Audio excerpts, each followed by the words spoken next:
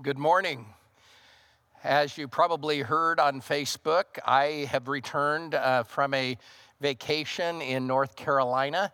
And as a result of my vacation and Bill's vacation and the governor's recommendation, we are self-isolating for 14 days, and we're about halfway through that. So here I am in a completely empty room. There's someone in the tech room on the camera, but I'm in a completely empty room recording this message for you. And I hope that you are being blessed, that you are enjoying life, and that you are staying healthy right now. I'm excited about this new series of messages on the life of Joseph. Joseph is one of my favorite people in the Old Testament. He is one of the few major characters or people in the Bible who we have no mention of any great sin or character flaw. We have 14 chapters in the book of Genesis written about him with no mention of sin. Now, that's not true of Abraham. That's not true of David or Noah or Moses or Paul or Peter. Joseph, Daniel, and Caleb, and maybe a few others in the Bible, are the only ones that have no sin or serious flaw mentioned, though we know that they were sinners. The life of Joseph is worthy of respect, and he is a good example for us to follow because in a number of situations, he hung in there. He not only survived the ups and downs of life, he thrived in the midst of some really tough things. And so we thought as we go through some really tough things in our society right now, it would be good to talk about him. He didn't quit. He remained faithful to God. He was hated and betrayed, but he didn't retaliate. He was tempted sexually, but he remained pure. He was forgotten and treated unfairly, and he didn't become bitter. He gained wealth and fame and success, but he didn't abuse or become corrupt because of his success. He was taken from his home and from his culture, but he didn't compromise. And when faced with death, he didn't fear. Joseph serves as an inspiration to us in a world that gives up, in a world that quits, because he didn't. The fact is, we quit too early and too often. When things don't go our way, or our feelings get hurt, or we get bored or discouraged, we just throw in the towel. And I pray that these 7 messages will help us gain some skill and some insight on how to survive and thrive in many situations as we stay faithful to God. Let's pray together. Heavenly Father, thank you so much for this opportunity to study your word, to use as an example a person in the Old Testament who survived and thrived through many difficult things and different things. And Father, as we go through a strange time here in our lifetime, we ask that you will help us to use your word and your insight so that we might not just survive this, but that we might thrive spiritually through it. And we will give you the glory in Jesus' name, amen. A census taker knocks on the door of a rundown shack in the mountains, and a girl of about 13 answers the door. And the census taker says, "Is your dad home?" And the little girl says, "Nope, he's been in prison for 2 years." And so the census taker says, "Is your mom home?" And the girl says, "No, she ran off with some guy." And the census taker said, "Do you have a sister?" And the little girl said, "My sister's in rehab." And the census taker said, "Do you have a brother?" And the little girl said, "Yes, he's at Harvard." And the census taker said, "Oh, that's good. What's he studying?" And the little girl said, "He ain't studying nothing. They're studying him." Now, the fact is, none of our families are perfect. So we are all in an imperfect family. But some are worse than others. Some are really unsafe, really hurtful places. Somewhere along the line, the counselors coined the phrase dysfunctional families, which is a family that's not functioning as God intended or is not functioning well.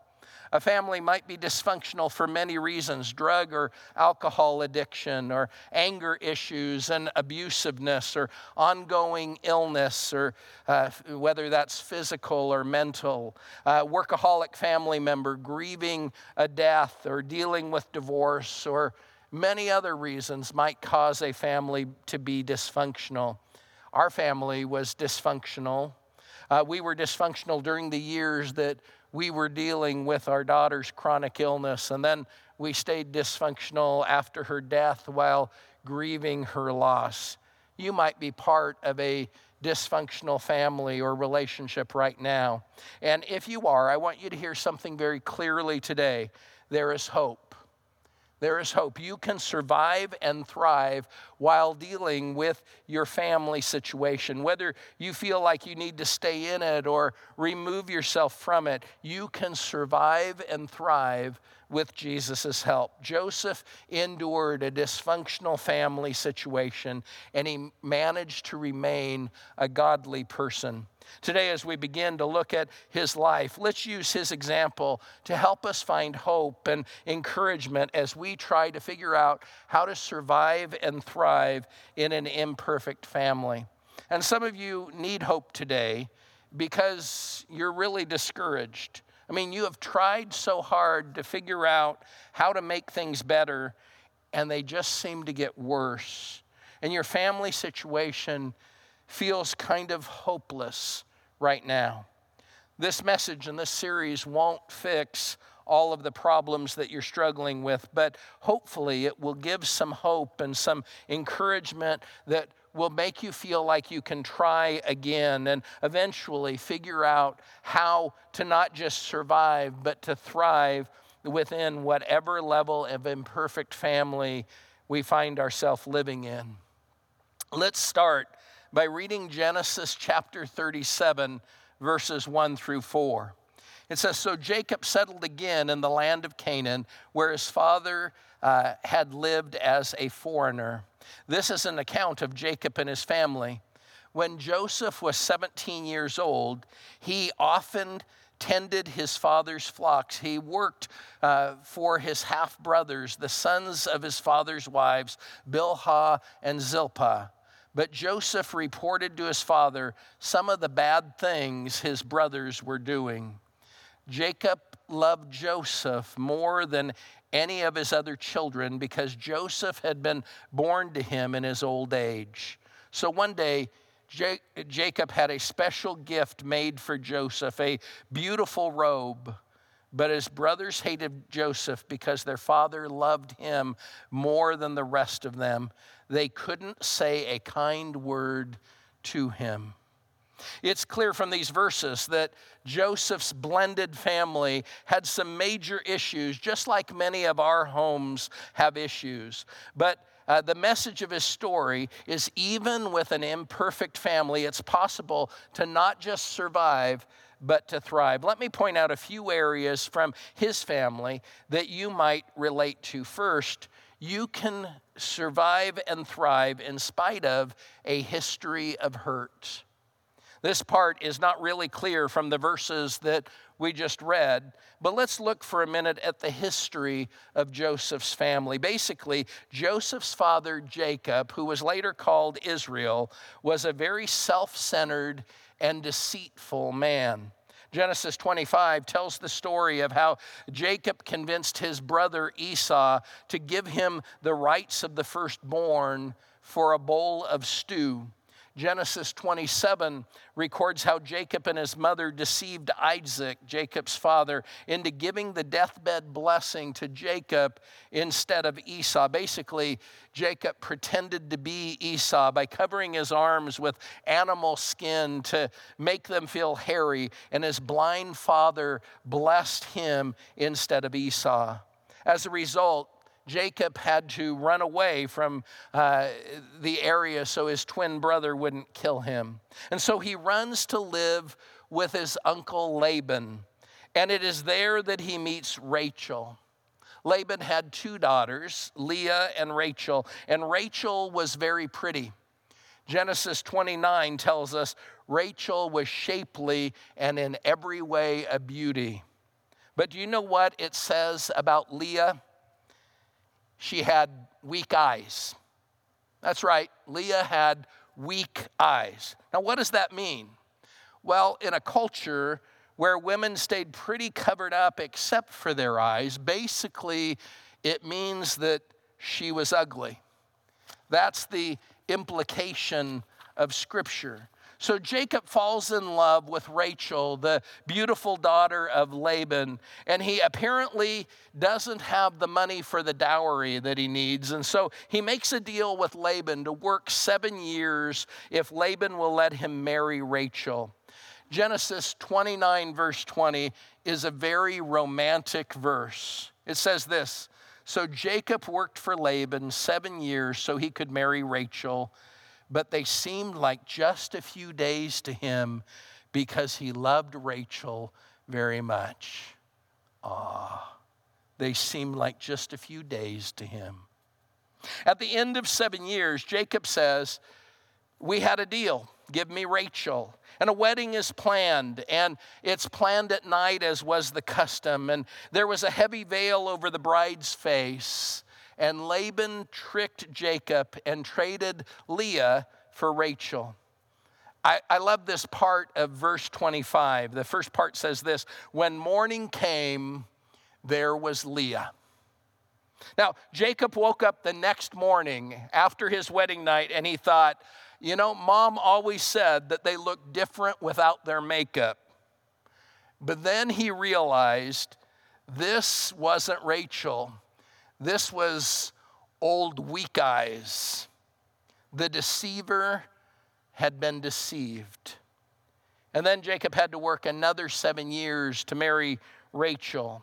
Now you might be thinking, well, that's all interesting history, but what does it have to do with Joseph? Well, the history of dishonesty in his family would affect and impact the life of Joseph also. Let me say something to all who are listening, but especially to the younger people. Some of you think that you will be able to just erase and ignore the things that you're doing right now. That you'll just be able to erase and ignore them. You think, I'm young. You think the actions that you have now will have no bad effect on your family or your future. You think that you can basically ignore and cancel the consequences of sins that you commit between 15 years old and 30 years old. But many of us who are older would tell you that just isn't true. It just isn't true. The consequences and effects of those sins can haunt you for years to come. And that's what Scripture says. Look at what it says in Galatians chapter 6. Don't be misled. Remember that you can't ignore God and get away with it. A man will always reap just the kind of crop he sows. Have you thought about the fact that what you're doing now may affect your family and may affect your future?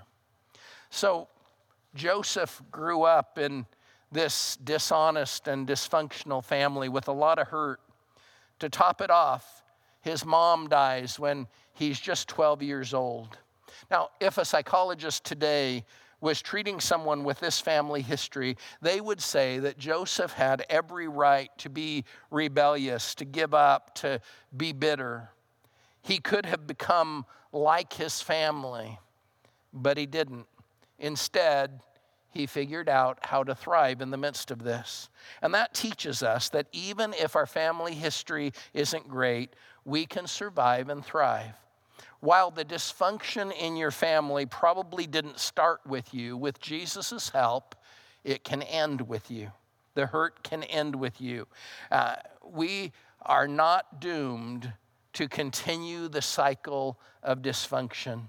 We can have a different life. We can have a different future. We can survive and thrive in spite of a hurtful family history. Secondly, you can survive and thrive in spite of a history of conflict. a history of conflict. Joseph didn't grow up in a happy and peaceful home.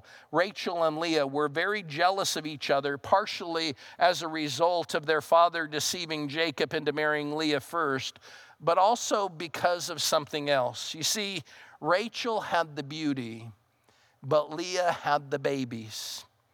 Leah had 4 children and Rachel had none, and so Rachel comes up with a plan. You find that plan in Genesis chapter 30, verse 3. It says, "Then Rachel said, 'You can have my maid Bilhah. Sleep with her, and she will have a child for me. Then I can be a mother through her.'" So Jacob, being an obedient husband, did what Rachel asked.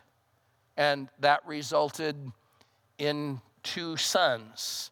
But Leah, not to be outdone, also asks Jacob to sleep with her servant. Jacob was a busy man, and 2 more sons are born. Then Leah has 2 more sons and a daughter. So Jacob has 10 sons and 1 daughter from 3 different women, but no children from his favorite wife, Rachel. And then finally, years later, Rachel conceives and she gives birth to Joseph and then later on to Benjamin. And these moms absolutely hated each other. And the passage makes it clear that the hate didn't stop with the parents. Joseph's brothers hated him. This was a home full of conflict and full of hate. And there's a point here for parents. If you let anger and hate grow in your heart, you will end up teaching your children to be angry, hateful, and bitter people. Your hate will spread to the next generation. Many homes today are filled with anger. Many homes are filled with conflict, broken relationships, hate-filled marriages, siblings that hate each other. And this is true in some homes of people who are followers of Christ, and also in homes of people who don't follow him. Part of the lesson of the life of Joseph is that it is possible to survive and to thrive even if you grew up in a home filled with conflict and hate. For the home to be healed, all parties have to submit to Jesus and work to use his attitude and love each other like Jesus loves us. Even when everyone in the family is working to follow Jesus and trying to use his attitudes, it isn't easy to heal conflict in a home. But now what if someone in the home won't submit to Jesus and won't strive to use his attitudes and won't love others like Jesus loved us? In that situation, it's still possible to survive spiritually. We'll find that from the life of Joseph that it is possible. You can overcome hurt and hate and conflict. You can still be faithful to Jesus in your attitude and in your heart. Joseph teaches us that it's possible to survive and thrive even surrounded by hate and conflict in your family. Lastly, notice you can survive and thrive in spite of a history of favoritism. A history of favoritism. Look again at verses 3 and 4 that we read earlier. Jacob loved Joseph more than any of his other children because Joseph had been born to him in his old age. So one day, Jacob had a special gift made for Joseph, a beautiful robe. But his brothers hated Joseph because their father loved him more than the rest of them. They couldn't say a kind word to him.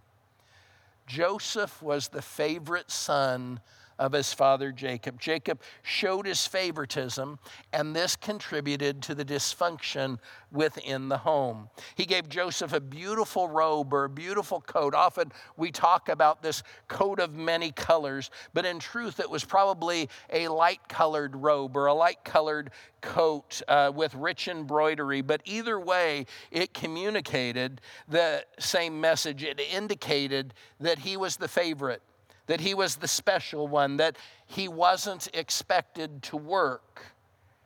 And it also communicated that the birthright or a major share of the inheritance would go to him. Maybe you understand how Joseph's brothers felt.